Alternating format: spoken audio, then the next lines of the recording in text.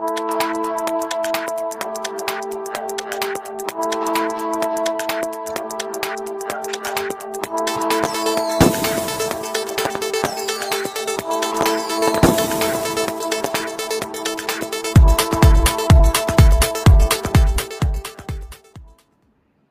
everyone, I'm Kalila Reynolds and welcome to another live edition of Taking Stock. We're bringing you all the latest business news and telling you how it will affect you and your money. Remember to head over to the website at KalilaReynolds.com once this live has ended to get my newsletter straight to your inbox twice a week. And also remember to hit that like button and subscribe to this channel. Let me know in the chat, where are you joining us from tonight? What part of Jamaica? What part of the world?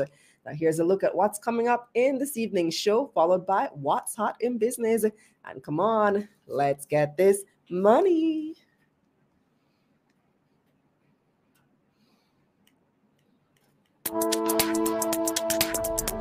"2022 has been quite the year, from constant interest rate hikes, inflation scares, and a new IMF agreement. We'll recap 2022 with financial analyst Dennis Chung and former PSOJ President Keith Duncan, and the analysts weigh in on the latest market developments. IPO alert! Image Plus Consultants is seeking to raise up to $495 million in an offer opening December 28, and Palace Amusement is considering a stock split. We'll discuss. But first, here's What's Hot, brought to you by JMMB Group, your best interest at heart. Image Plus Consultancy is looking to squeeze one more IPO in before the new year. The 26-year-old company is the owner and operator of private medical imaging firm Apex Radiology. They're looking to raise $495 million in an initial public offer. 247 million shares are on offer for $2 each. 182 million are available to the public and 65 million are reserved. The least you can buy is 5,000 shares. If the IPO is successful, it will apply to be listed on the junior market of the Jamaica Stock Exchange. The offer is set to open on December 28 and close on January 11, 2023. JMMB is the lead broker. The government of Jamaica is planning to use IMF funds to pay off a large chunk of about $1 billion in debt that will become due in the next 2 years. The IMF's Resilience and Sustainability Facility, RSF, is a new loan option that will allow Jamaica to borrow up to $763 million with an interest rate of just 3.8% and repayment over 20 years. Additionally, there is no principal repayment for 10 years. According to Finance Minister Dr. Nigel Clark, the government will be taking full advantage of this facility to pay off external debt maturing in the next 2 years. Dr. Clark says this will save the country over $35 million a year in interest costs. Meanwhile, Jamaica will also be accessing the IMF's precautionary and liquidity line, $1 billion line of credit to offset the impact of any potential risks, such as extreme weather. Palace Amusement's stock price soared 150% last week after news emerged of a possible stock split. Palace's stock has struggled since the pandemic as the company was heavily impacted by COVID-19 restrictions. A stock split is often done when there is possibly a low supply of shares in the market or the price has become expensive to investors. According to an article in the Jamaica Observer, Palace currently has the lowest number of outstanding shares on the JSE. The top 10 shareholders own 89% of the 1.4 million shares available. The company's board of directors met on Tuesday to discuss. If a stock split is proposed, shareholders will vote on it at Palace's AGM, which is scheduled for January 24. Interest rates in the U.S. are at the highest in 15 years. The U.S. Federal Reserve has hiked rates for the 7th time this year. The central bank raised its benchmark rate 50 basis points to a range of 4.25% to 4.5%. It also indicated that more increases are likely in the new year. Fed Chairman Jerome Powell said sharply higher rates are still needed to fully tame inflation. Argentina's win wasn't the only big news to come out of the World Cup final on Sunday. FIFA, the governing body responsible for the World Cup, earned a record $7.5 billion during the games. The final tally was $1 billion higher than what FIFA earned in the 2018 games. Television broadcasting rights contributed 56% to the total earnings, followed by marketing rights at 29%. FIFA was also able to cut back on travel costs and extra infrastructure as the whole tournament was conducted in one city. What's Hot was brought to you by JMMB Group, your best interest at heart. This segment of Taking Stock is brought to you by Bulwark Insurance Agency, insurance made easy. Welcome back. Welcome back. 2022 has been quite the year, but first let's shout out everybody who is on the chat, especially those who join us early. First comment goes to Raquel, who says, "Good night, moneymakers. It's the final show of 2022. What a year, an IPO to end it just right. Who knows? Maybe we just have a couple more show up as IPO love December. A whole couple more. There's only like 1 week left in December." Raquel, you're not easy at all. Robert says, "Hello, checking in from New Jersey. Let's get this money." Steve also calling it IPO season. Orville tuning in from Spanish Town. Natoya teasing me, saying she hopes I still have a voice left after the Burna Boy festivities. It's better than it was at Burna Boy, actually. It's coming back, so it's still not fully there. You probably hear I sound a little hoarse still and maybe a little stuffy, but it's getting there. Kish says, "London in the house. Big up yourself, Kish." Michelle, congrats on the new speaking gig. Yes, I have a speaking gig in Puerto Rico in January, which I'm really, really looking forward to. Calvert joining us from Mobay, Auntie Ash in the US, Keisha in Mandeville, and Lexian in Spanish Town. Big up everybody who joins us. And of course, make sure that you share this video with a friend. Let other people know what we're doing over here at Taking Stock. So this has been quite the tumultuous year. We've had constant interest rate hikes. We've had inflation, and we're actually ending the year. So this is the 7th IPO for the year. And now we're also ending the year on the economic front with a new agreement with the IMF, but it's not your typical type of agreement. We're going to talk about it. Recapping the year that was, we have financial analyst Dennis Chung and Epoch chairman Keith Duncan. Hi, Dennis. Hi, Keith. Hi, how are you doing, Khalida? Hi, Keith. I am great. Hoping you're awesome as well. Take off this comment here. Oops. Let's put it back on. Yeah. Hoping things are going very well for you on your side. So Dennis, let me start with you. What was the highlight of 2022 for you, either positive or negative? I think the highlight for me from an economic point of view was the fight against the high inflation, the interest rate hikes, wondering what's going to happen with prices, the fact that the interest rate hikes were continuous, and even so, we were not able to deal with inflation, and yet still, the jobs were still there. So that I think would have been what would have defined 2022 from a business perspective, because it actually took over the whole world, as if, what the consequence, the causes were, is another story. But I think the main thing from an economic point of view is that fight against inflation. Yep. And when you say it from a business point of view, it's also on a personal point of view, because inflation affects each and every one of us on an individual level. Every time you go to the supermarket, I go check out there, feel free to see what the total will come up to if you have to put back anything, because the prices just were ridiculous this year. Keith, for you, what would you say was the highlight, or were the main highlights of 2022 on the economic front? After coming out of a very stressful previous year with COVID and lockdowns, and the economy just releasing the last set of restrictions in March of 2022, was the recovery of the Jamaican economy. And that was driven by tourism, and the impressive recovery of tourism, and how that drove the very impressive growth in the economy, and that we're almost back at pre-COVID levels of GDP, levels of production and services in the economy. So for me, that was great, in spite of all the challenges, in spite of the latent effects of COVID, and secondly the Russia-Ukraine situation, that the Jamaican economy was able to recover so strongly. Quite impressive. Within 2 years, we are almost back at pre-COVID levels. That really is something that gets overlooked, especially since, we have been focusing on inflation front, but indeed the economy has begun its recovery and the growth in tourism, my goodness, that is something that, I'm glad that you brought that up, Keith, as something that we ought to be focusing on. And I want to talk a little bit more about that as well. But let's come back to inflation, because I do think, and I agree with Dennis, that it was story number one in 2022. Is it actually easing? Because the officials are telling us that it seems to be easing up now. Is it, Dennis?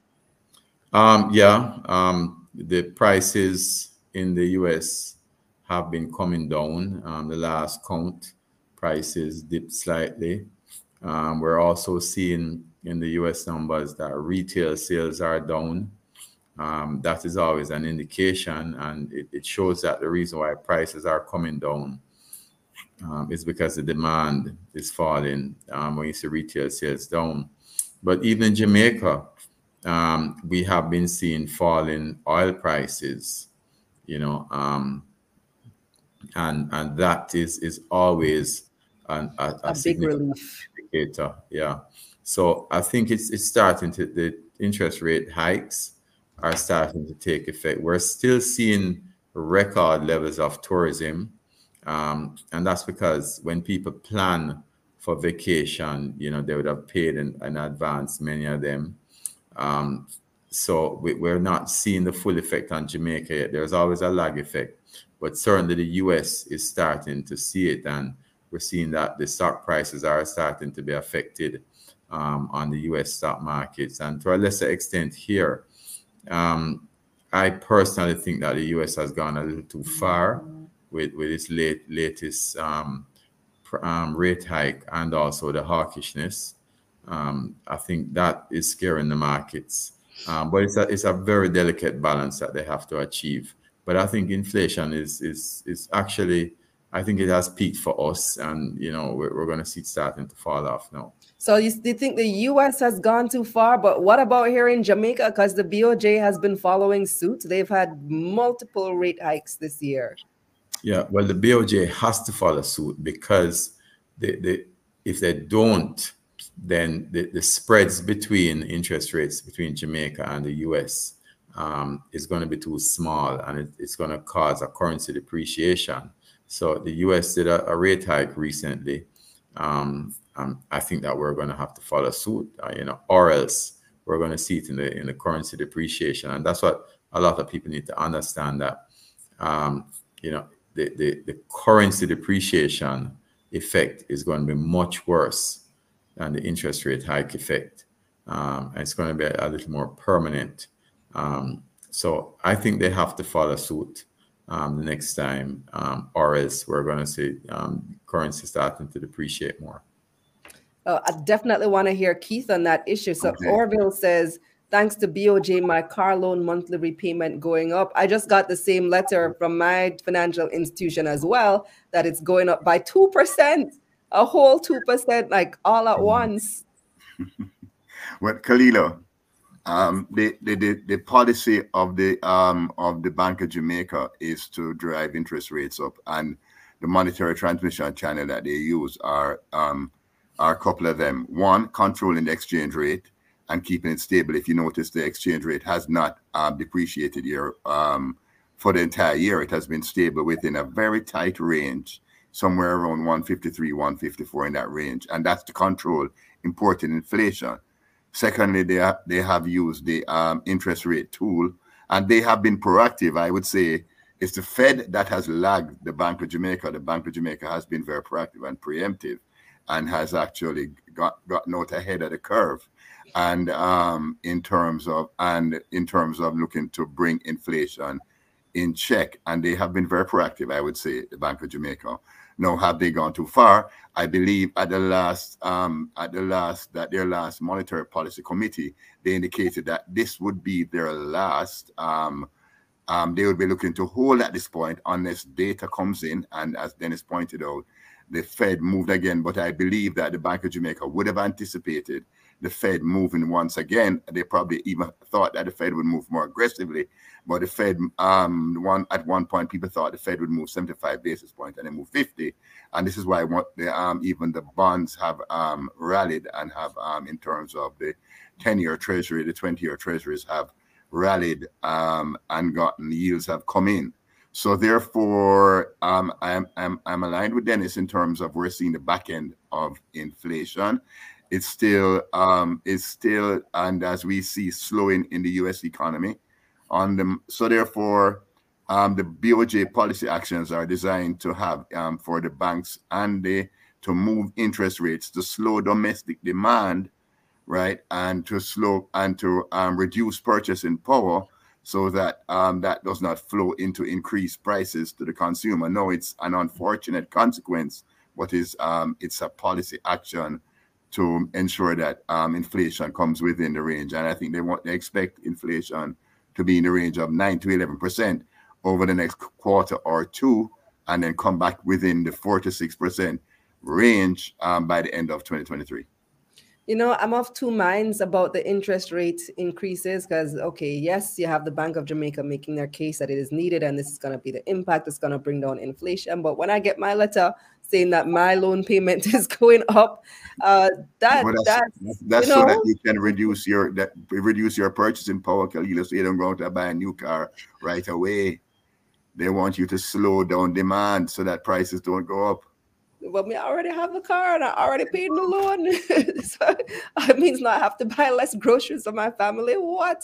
And the thing is that the banks have been slow and to react to the BOJ's increase, which is a good thing in general because, you know, we didn't want those increases in our loan rates. But now that they're coming in large chunks. So the BOJ has been raising their rates 0.5%, 0.5%, 0.5%. And now all of a sudden we get licked with a 2%, a 2.5%, and even more in our interest rates repayments. And I think the banks have been holding strain because of the impact on their existing borrowers. What they would have been trying to do is pass on higher rates to new lenders and trying to hold strain on existing borrowers, because they would have gone in there and done their credit analysis based on their current income. And, you know, so they've been kind of holding strain, and the Bank of Jamaica has saying, no, this channel needs to work. You need to increase your deposit rates. You need to increase your loan rates, and have been using moral suasion to push the banks to increase rates to borrowers and increase deposit rates also. But Dennis, what impact do you see the increase in interest rates having on business and consumer spending in 2023? Well, it's going to reduce the purchasing power. So you're going to see a reluctance to take on loans. It could mean that people can go more with try to go more with equity financing. The biggest concern is really on the existing loan portfolios, and how is that going to impact? And I think that's why Keith said that the banks were trying to hold strain on that. Because, you know, someone who does not have a loan yet can take the decision not to. Now, if you have too much of an interest rate increase, then, you know, you could start affecting things like your non-performing portfolio and that sort of thing. And that is a real concern. As inflation comes down in the US, hopefully, I'm hoping that in 2023, that the Fed will actually reverse its policy of increasing interest rates. But they're sounding very hawkish, and that's a concern. But my concern really is the existing loans, and particularly on cars and mortgages. I think that would see the first hit. Businesses, I think, would be a little more sophisticated in their planning and have more flexibility. But the individuals, in terms of cars and mortgages, is really where the concern should be. Yeah, O'Shane actually has this comment. He wants to know, wouldn't this lead to a lot of default on loans, though, and lead to much bigger problems? As a banker, what do you think, Keith? Well, it definitely would. And what the banks need to take into account is the when they do their ratios of the individual and retail customers, and they might have to make adjustments in extending duration, and so that they can reduce payments. So, you know, the banks need to work with individual customers, because you don't want to push your individual customer into default, because it doesn't work for the customer. Neither does it work for the bank, because then they have to go and now provide for delinquent loans. So therefore, it's in the best interest of the commercial banks to really look at finding solutions. You know, as we did with COVID, when you did moratoriums or extending the maturities, to ensure that, you know, you don't push your clients into a difficult situation. And there will be some of that, but there are some that may have a little bit more room and be able to absorb it. But for those who are right on the edge, they may need to the banks may need to work with their individual customers and work that through. Let's touch on this latest announcement from the Ministry of Finance in the past week. Jamaica has a new IMF deal, not the traditional type of IMF deal, though. Dennis, what does this mean? First of all, explain what it is, and then what does this mean for the economy? Well, a good chunk of it, $700 million, is going to be repaying debt that is more expensive. So as the minister said, we'll save about $35 million a year from it. And, you know, anyone who is thinking prudently would take a decision like that. It's like refinancing your mortgage with a lower interest rate mortgage. So it makes sense. The other one is a sort of standby arrangement, a precautionary arrangement. And when you think about it, going into 2023, if we see all these headwinds ahead of us, and there's a high possibility that the U.S. could go into recession based on how the Fed is sounding and the indicators we've seen so far for this quarter, it makes sense for the government to have, and for Jamaica to have, this precautionary line, because we saw what happened when there was a fallout in tourism and earnings just went straight down. If the U.S. goes into recession and it starts affecting consumer spending, which I don't think it has affected it that much yet, although we've seen retail prices come down, I think that is more, you know, that's some demand rolled back, but also the supply chain improving. I think that, you know, we're gonna want to hold on to that insurance policy for 2023. So I think it's a good thing, because, you know, we could have shocks from tourism fallout because of the recession or a natural disaster. So definitely, I think we want to hold on to it. Oh, those natural disasters, especially those hurricanes every year, we just have to look out and prepare as best as we can. Keith, what opportunities are you seeing emerging for 2023? Yeah, let me read to you the definition. The precautionary and liquidity line is a new instrument that was created by the IMF, right?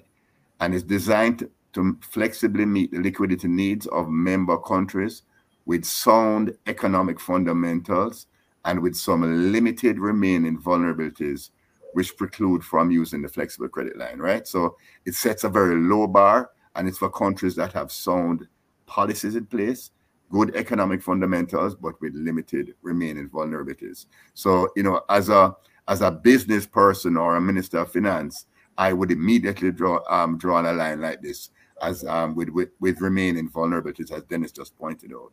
You know, right. And Dr. Clark was very proud that we actually qualified for this precautionary line of credit. Exactly. And secondly, that, as Dennis said, the resilience and sustainability facility is at a rate of 3.8%.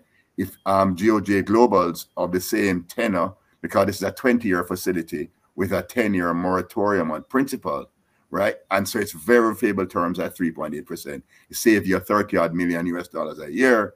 This is really, it is really good for Jamaica's financial external balance of payments and for our fiscal. So it's actually very good. For what opportunities are there for Jamaica going forward? Well, you know, when I speak to tourism interests, their forward bookings are actually quite good. Jamaica is fundamentally still very strong, the underlying economy. You know, we have quarterly meetings with the Bank of Jamaica while I was president of the PSOJ, and we meet with each sector, and every sector is seeing underlying strength. No, we haven't seen, as Dennis pointed out, the headwinds from the slowdown in the U.S. economy. But what we know is that the Jamaican economy has an underlying strength. Actually, GDP is actually exceeding the projections that we had for the financial year in terms of within the fiscal policy paper at 4.1%. So where there's an underlying strength to the Jamaican economy, what is our major gap? Our major gap is on the labor side, where we just can't find the skills to drive the growth that we have.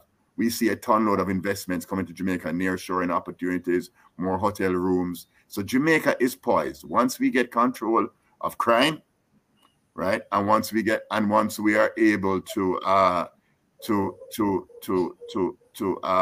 maximize the opportunities that we have by closing that labor skills gap, Jamaica is in a good place. LeVar wants to know if there are any downsides of accessing this IMF loan. You know, really, I can't think of any. I can't think of any unless we don't use it for what it's meant to be used for, but I can't think of any. No, so, I mean, there are conditionalities. I mean, there are small conditionalities to it in terms of what, in terms of that you set yourself benchmarks that you need to meet and deliverables that you meet within the program. Now, all of these areas, including like the Fiscal Commission, central bank independence, and all of these areas that are big pillars that we have covered. So the other areas I would say have been a part of our economic reform program and have been actively being worked on. So therefore, even if we are measuring ourselves against these benchmarks and whatever the IMF Executive Board signs off on in January 2023, those are we will have to do reviews because we have these facilities in place. Right, more work for Epoch. Oshane says the only downside is that we have to pay it back.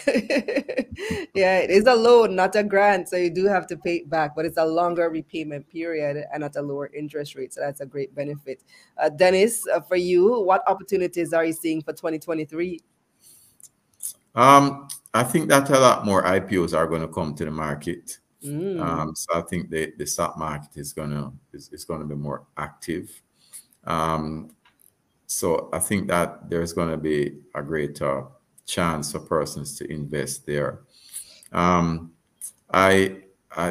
think that if we look at the steps that are being sown in the economy in terms of looking at renewables, you see the JUTC has gone with a first electric vehicle.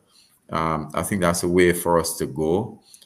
Because our main vulnerability right now still is oil, and the fact that we're so heavily dependent on it, carrying over $2 billion a year there. So I think there's an opportunity there definitely to take advantage of.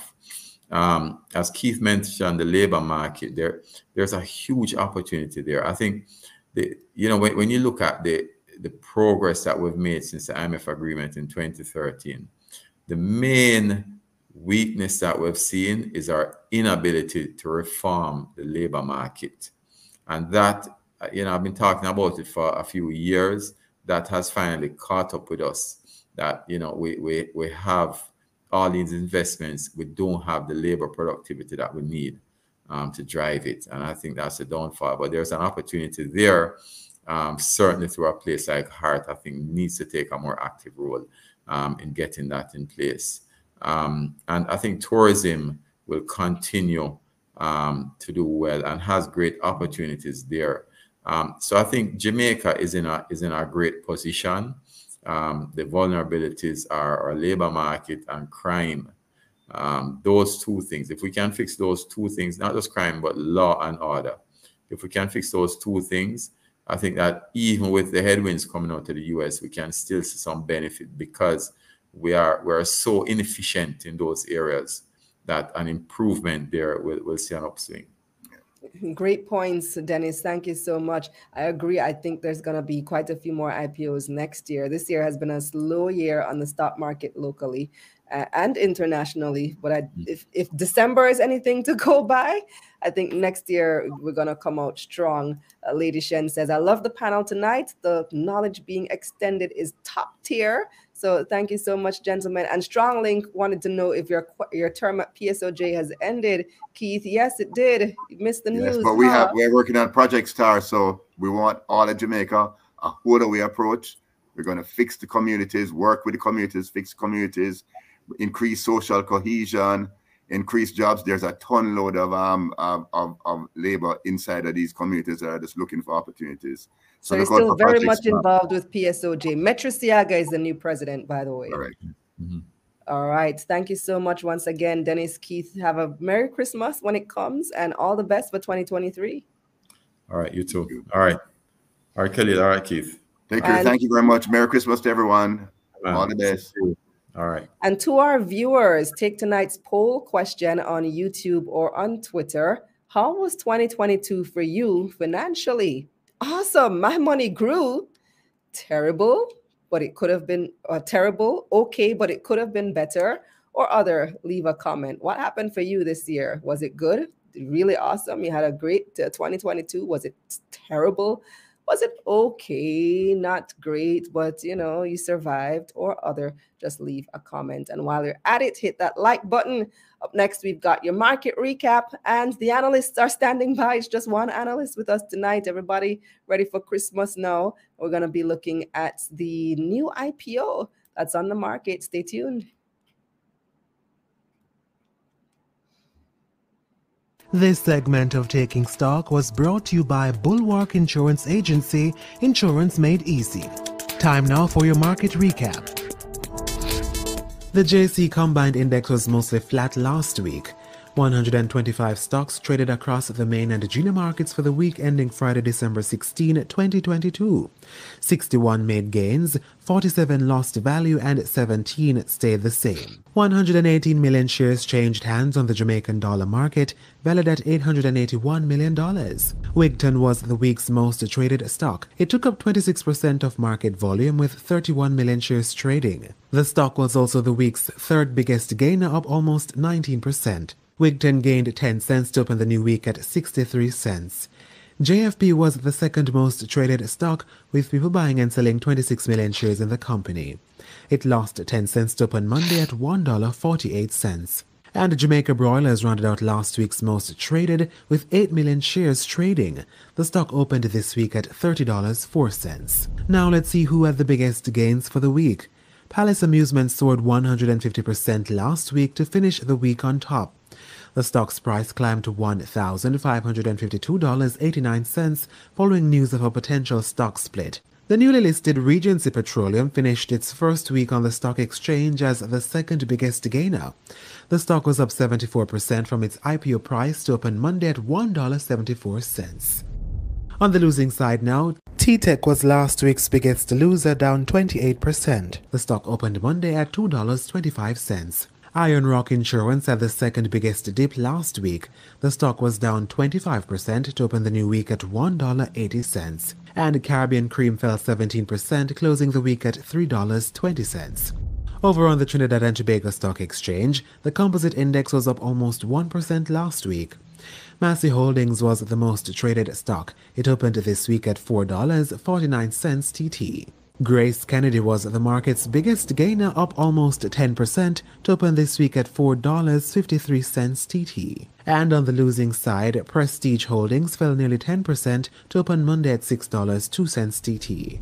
Over in the US, the Dow Jones dipped almost 2% last week, while the S&P 500 fell 2%, and the Nasdaq was down almost 3%. At the pumps, motorists continued to get small wins last week as gas and diesel prices all fell a further $4.50. In foreign exchange, it took an average $153.83 Jamaican to purchase $1 last Friday.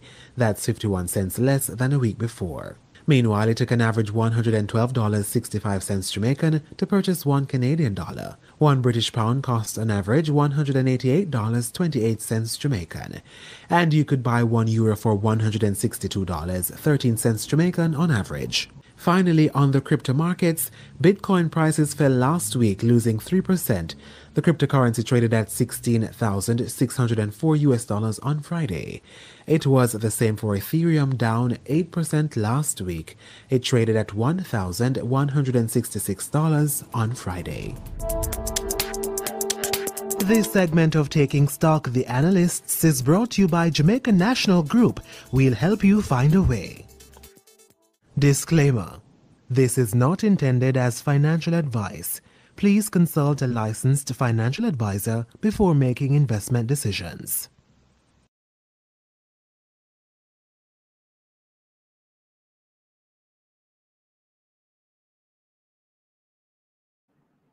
Welcome back to Taking Stock. It's almost time for the analyst. Let me take a few of your comments right now, and I see quite a few of these comments coming through. Let me see what we have here. Javon says he's here for Santa K's giveaway. That was Thursday, Javon. You missed it. He said it didn't happen for me last Thursday. Well, that's too bad because that's when the show was. We're not doing any giveaways tonight. Philip commenting on the spread on foreign exchange buy versus selling. Ooh, yeah. I have noticed that, and the bad thing is, or I guess good thing is that actually has come down significantly over the years. I remember when Audley Shaw used to complain about the spreads. It's not as bad as it used to be, but it's still pretty bad. Roswell saying companies wanting to raise funds would work well when they come to the public for capital. Bank interest and payback period would not help companies' targets. LeVar commenting on the whole job situation. Jamaica has the talent to build this country exponentially. However, the compensation, the salaries are very low for some positions. Yeah, that's a big problem. Orville, I completely forgot to ask your question. I had highlighted it so that I could ask it last because I didn't want to mix it up with the economy stuff, and then it just completely slipped me. He wanted an update on the share buyback program. Read JMMB. Some of you guys commenting on one-on-one stock price falling close to IPO price, now $1 and change. You would have seen that just now in market recap. Malik says one-on-one going back to $1. Kilo realizing or noting one-on-one is dropping because the stocks are being sold more than it's being bought. And then Lady Shen chiming in, stock prices will fluctuate in this IPO in this financial climate. As IPO opportunities arise, people will sell, trade to reinvest and balance out. And that's indeed what seems to be happening. We do have an IPO out right now. And so you'll see the sell-off. It happens every single time. And there are some of you who tune in every week and you love these opportunities because you're like, yes, other stocks are on sale. Let me just go wipe up now, clean up now at a discounted price. So it's time for the analyst. Just one tonight. I'm joined by business writer at the Observer newspaper, David Rose. Hi, David. How are you? I'm good, Kalila. All's well. All's well. Yes, how was Brenna Boy? It was good. It was very good. Apart from the couple technical difficulties that they had, the show was very, very good. Can't complain. And Jenny from Instagram. I'm sure. All right, so let's talk IPO because Image Plus Consultants is now seeking to raise up to $495 million. And that offer opens right after Christmas, December 28th, and scheduled to close January 11. But like I always tell you guys, don't watch the close date. It is a junior market offer, meaning it's a small offer, so it can close early. What are your thoughts on this IPO, Image Plus? Well, from what I've gone through so far in the prospectus, it's a pretty good company based on what they've been able to achieve over the years and the different branches they've been able to set up. So, consider Malines Road, got a location of Winchester Road. They're able to go to 129 Poligony, and then they've expanded into Ocho Rios, the North Coast. And it just goes to show that there is enough space for different players in any industry, and this company is truly putting itself a foot forward in all regards. So they have 16 different devices split among around 5 or 6 modalities. So, you have your CT scans, your MRIs, your fluoroscopy, your, all those different diagnostic imaging scans. But short and simple of it is, company is growing. And, while some companies chose to actually step back a little during COVID, they decided to actually expand. So they expanded during COVID. It's paying off pretty handsomely right now. And they're actually looking to expand even further right now through this IPO. So this IPO is pretty sizable. It's not the typical $1 IPO that everybody is traditionally used to. It's priced at $2 per share. Yes. And it's not the 1,000 share minimum, it's 5,000 shares. So it's actually $10,000 would be as your the minimum to actually. Yeah, so it's entirely different, kind of mix. And we kind of saw where the prospectus came out on Friday, and on Monday, the market just, and we saw a Regence, which had just listed on Thursday, down. And that's the price, because you're like, you don't really see companies so far in 2022 go up, and on the third day, it halts down. Like, that doesn't happen. Really? Regency went down, so that the third day would have been yesterday, Monday. Yes, it halted down at Regency 145. now? It should have those $1.37 today. Wow. And it went to highs 179 yesterday. Wow. Yeah, we're definitely not used to that. We're used to that first week in general, just going up and up and up, and you're seeing doubling and even tripling of stock prices for IPO.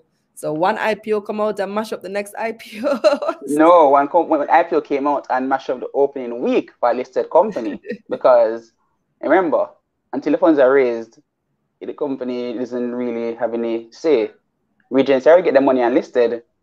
Apex has to push forward and try and get their money now. But yeah, that's really it. And we saw there were several new 52-week lows yesterday, just after the pressure test came out. And that kind of shows, as Dinesh Chung was highlighting, that a lot of persons are interested in the equity markets and these growing Jamaican companies. So, Apex plans to move from their current location on Winchester to a larger space. They're planning to expand the modality offerings at Ocho Rios. So they just moved from their old location at Pineapple Place to a new commercial complex. And, that's just one of the constraints that comes with the medical imaging business, which is, in this case, space and capital. So, for example, you have some businesses which are asset light, potentially like a remittance business, or, so probably like something else, probably like a digital technology business. And then you have a business like Elite, or, like in this case, Apex Radiology, which is capital intensive. So the devices, the MRI machines, the CT scans, the X-rays, these are not cheap devices, use a lot of power, and you have to be very critical in maintenance, because the reason why these businesses have had such an opportunity to thrive is because the government services have not kept up to pace. So Apex Radiology actually established another partnership with the Ministry of Health and Wellness in 2019, where they actually take some of the public patients on the public healthcare system and, do the scans at their locations. And even their competitor, which is Elite Diagnostic, they're doing a PPP as well, triple P, public-private partnership with the Ministry of Health and Wellness. And, you've heard the stories. Persons go to hospitals and they're told the X-ray machine isn't working, the CT scan machine isn't working, they're MRI at this location. And the reality is, you have to get some of these scans done. The reality is, you probably have a broken bone, probably have some tissue damage or something that needs to be examined under critical imaging. And this is where these companies, in this case, Apex and Elite, are truly benefiting. So what we can basically expound on is the company has grown quite considerably over the last 5 years. So 2018, they were at $352 million in revenue. They're at $777 million as of February 2022. Net profit moved from $32.45 to $94 million right now. And, over the 6 months, they're up basically 56% in terms of revenue to $554 million. And keynote, it did $777 million in the entire 2020 2022 financial year, which included lockdowns, curfews, and everything. And they're basically 71% on their way of what they did in 2022 financial year. And, you know, that's just impressive. And they've grown net profit by more than 253%, more than $124 million, which is above the entire 2022 financial year's net profit. So I did my extrapolation based on the company's current number of shares in circulation. The price to earnings came out at 9.01 times. So they're, in a sense, coming at a discount to the market. And if their expansion plans do pay off significantly, then it likely is going to be justified in the coming years once the revenues in turn increase as well. So I hope I'm kind of expounding on the critical points that persons want to know from the IPO. And oh yeah, they actually plan to have a proposed symbol of IPCL, reflecting the company's legal name, which is Image Plus Consultants Limited, but the trading name is Apex Radiology. Right. And Learn, Grow, Invest, noting that they should pass last year's numbers in Q3. So very, very impressive indeed. And you guys, just a reminder, this is not intended as investment advice. This is for information purposes only. Please do your own reading. I'm going to be putting out my review on this IPO probably tomorrow. Hopefully tomorrow. I just been under the weather, so I haven't gotten around to it. Started reading the prospectus, soon finish, and gonna get that out for you as soon as possible. Definitely before Christmas. So sometime this week, hopefully tomorrow, we're gonna be looking at that.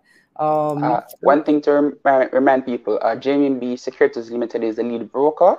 Yes. We're waiting to see if who's potentially going to be a selling agent, because in the prospectus it listed other brokers, electronic application platforms. We're still waiting to see who the other broker might be. These agreements have to be signed and come to the JCSD as well. So I have to just wait and see. So hopefully probably before Friday, we'll see the other selling agent come out and persons can, from other brokers or other brokerage accounts other than JMB, can apply for the offer. Right. As StrongLink has a question. He says, are all these IPOs suppressing the performance of the main market? They mop up a lot of liquidity. As people get burnt from them, things should change rapidly. What do you think? No, necessarily suppressing the performance of the main market, because we've seen companies like Supreme Ventures go up by more than 60-70% this year. But today at $17. It's trading at around like what, $28-$30 right now. And you have other companies like Seppo, which are trading like $50 or $58, trading at $70 right now. So the junior market is seeing more action, which is a function of how it's technically set up, because the main market is technically seen or has a greater type of liquidity situation in most cases. So more persons have shares in that instance. The top 10 don't have as much concentration ownership, versus the junior market, where you tend to find some of these companies having 90% or so top 10 controlling the shares, which results in a small public float. At the same time, these are companies that are growing at a faster pace. So when the main market companies are going at a slower pace, and persons might be interested in that. And on top of that, the reality is we're in a very different macroeconomic environment. So Keith and Mr. Chung spoke a while ago about the reality in terms of the high interest rates. So we're seeing a lot more persons shifting their capital towards lower risk investments, in this case, your high yielding bonds or the fixed income instruments. So these junior market IPOs are not necessarily suppressing the market right now, of taking into context, but you are definitely seeing more interest or capital going towards the junior market. And to give context, the number of trades and the value of trades right now in this year have surpassed, especially in the junior market, the 2019 numbers. I remember that's a year. Yes, I checked the data myself. So remember the JSE publishes the monthly statistics at the end of every month. So if you actually track the data, we have surpassed considerably in terms of the number of trades compared to 2019, and even on the value side is significantly higher. When it comes to the main market, it's not the same case for obvious reasons. When it comes to the junior market, we are many months past that. So hope that can give some context. So the market has kind of come down the latter half of the year. We are still seeing new records being attained because back in May, the junior market hit an all-time high, and this market is still subject to the realities of this higher interest rate environment. Very interesting. The other story I want to talk about this evening, David, is Palace Amusement. So you saw that in Market Recap just now. They're up 150% after news that they're considering or about to consider a stock split. So they went from $600 something to over $1,000, finally cracking back the $1,000. At one point pre-COVID, Palace was like $2,000 per share. 2,900. To almost $3,000 per share. Exactly. So what's the deal with this stock split? So when can we expect to hear some news? So the meeting would have been today, and we should expect a disclosure within these coming days before the Christmas day comes in, or Christmas weekend. But it's pretty significant because it signals two things. One, it signals that the company realized that, they need to have a larger potential share base. So, as you know, Palace only has 1.4 million ordinary shares. Compared to any other security in the JSE, there's no other company with a share capital base or issued share base that's small. Even in the case of comparison with Fosrich, they have more than 5 billion shares in circulation, but in the case of Palace, their issued share capital basically equals the authors as well. So, the company is it's really limited, because think about Kalila. The top 10 only 89%, about less than 200,000 shares are quote unquote free floating. And some of these shares are held by older persons who potentially have lost stock certificates or passed away.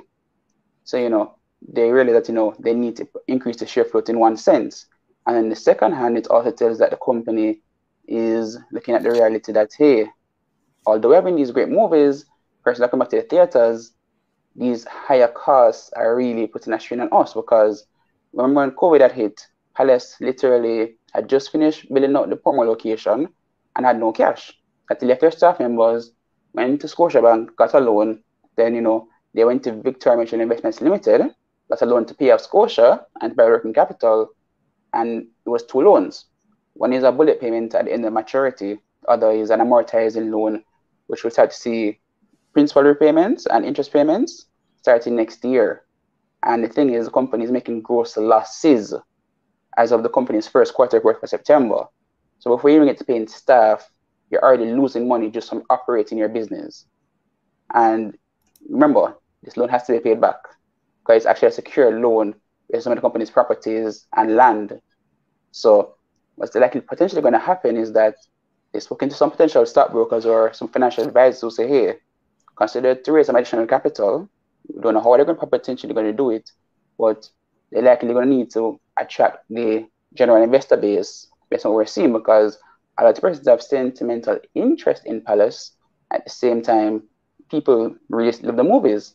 I saw Avatar 3 and so Avatar 2, The Way of the Water, and the theater was completely packed out. You saw the ads initially before the film started, persons were buying a lot of food and everything, but the reality is these high prices are hitting Palace, and they can only increase prices so far, no more. Everybody's feeling effective inflation, and some businesses just don't have that pricing power to truly increase prices where they want them to go. So this the consideration of this potential stock split really says that it's really do or die at this point. Well, tell me something. How would this stock split improve availability of Palace shares? Because the stocks that are being split is not new stocks, the stocks that the same existing shareholders already own. So would this encourage them to sell? They could always sell. So remember, you have 1.4 million shares right now, and you have about 200,000 shares in effect as free float. If they were to do, let's say, for example, a 1,000 to 1 stock split, then those 200,000 shares could potentially become 2 billion shares, and it to be a lot more tradable in one sense. And to say they did a rights issue or APO, they could structure it in such a way that makes available to the general public, and in the same breath, creates that opportunity for a new potential strategic investor. And on top of that, it would improve the tradability of the stock, because if you look at Palace before the JSE changed its actual 100 unit rule to 1 unit rule, Palace was trading in most cases less than 20 days in any calendar year. Think about it for a second. In any calendar year, trading less than 20 days for more than probably 200 or 300 days in the entire calendar year or trading days for the year. So the company's stock hardly trades. And you saw that, before the company announced its disclosure, the stock price was down significantly for the year. And I like that person that highlighted that point that, Palace potentially needs to look at, that new management or, some different ideas, because before the pandemic had hit, Movietone from Trinidad actually considering to stop shop here in Jamaica.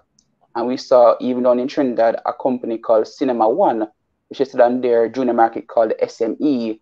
They actually, raised IPO money, took out debt, and they got hit bad with the pandemic, but they're expanding now.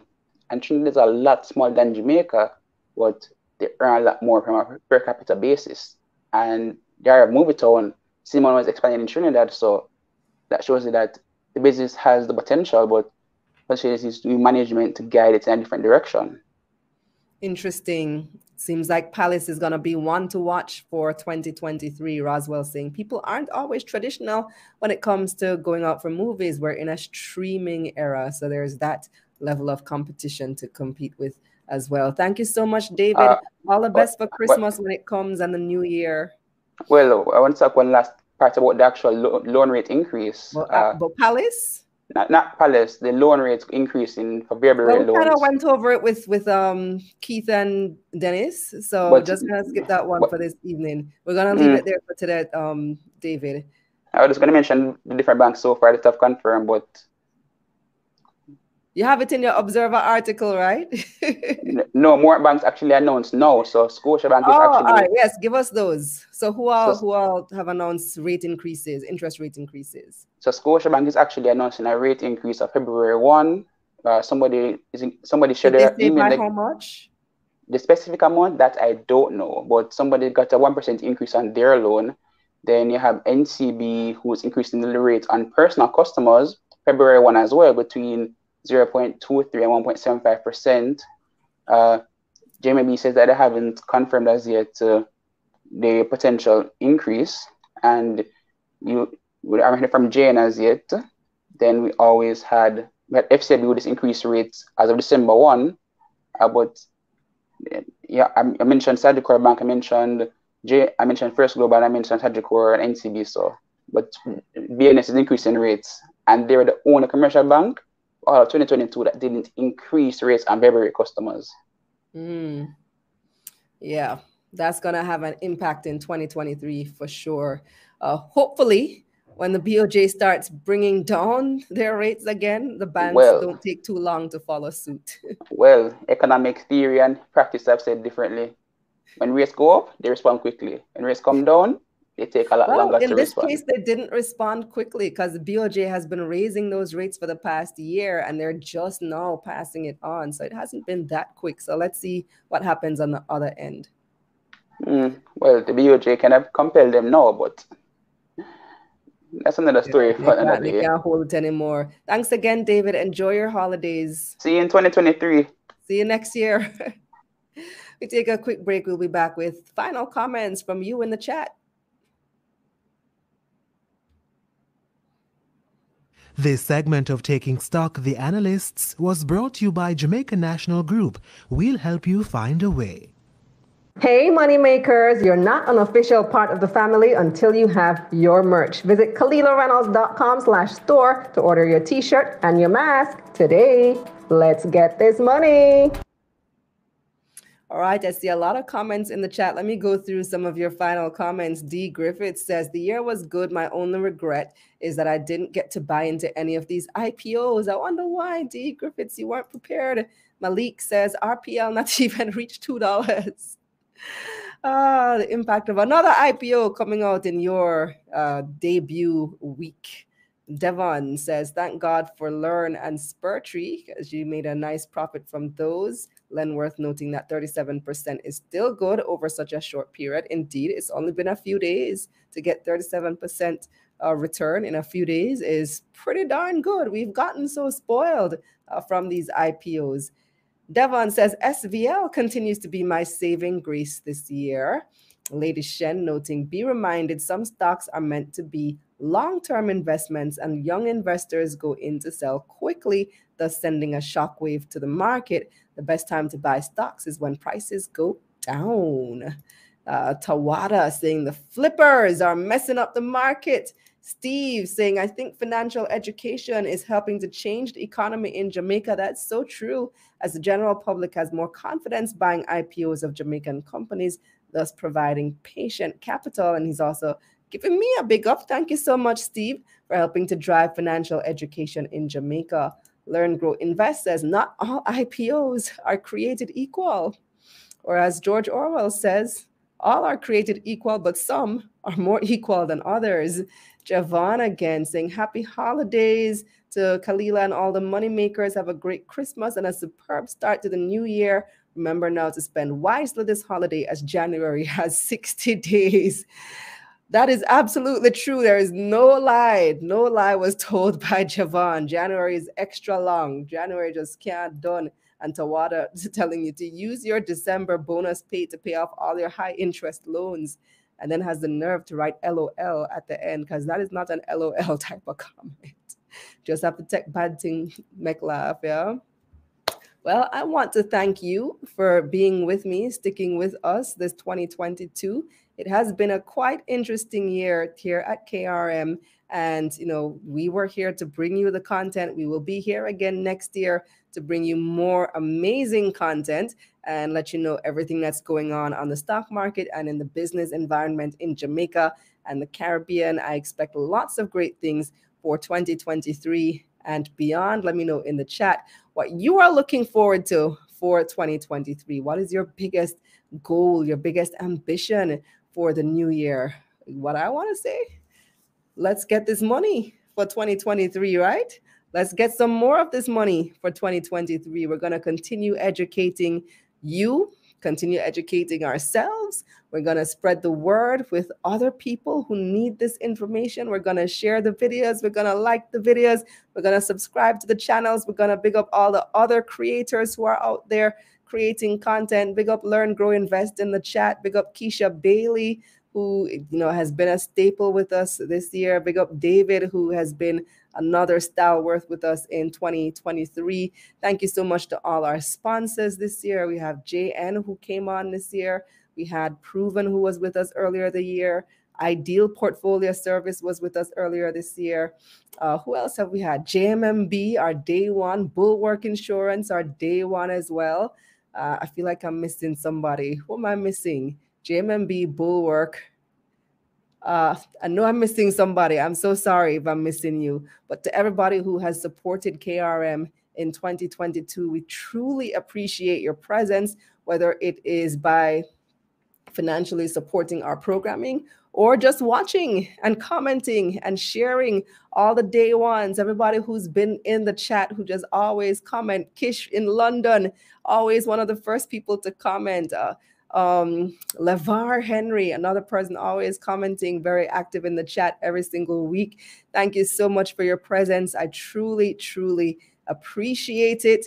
I appreciate you being here for everything that we do, and looking forward to doing it again next year, taking stock returns on January 10 with our next show. So we'll take a couple of weeks off, and we'll be back on January 10 to bring you more amazing information.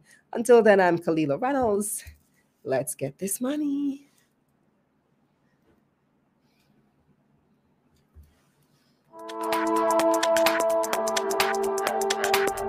Let's get this money.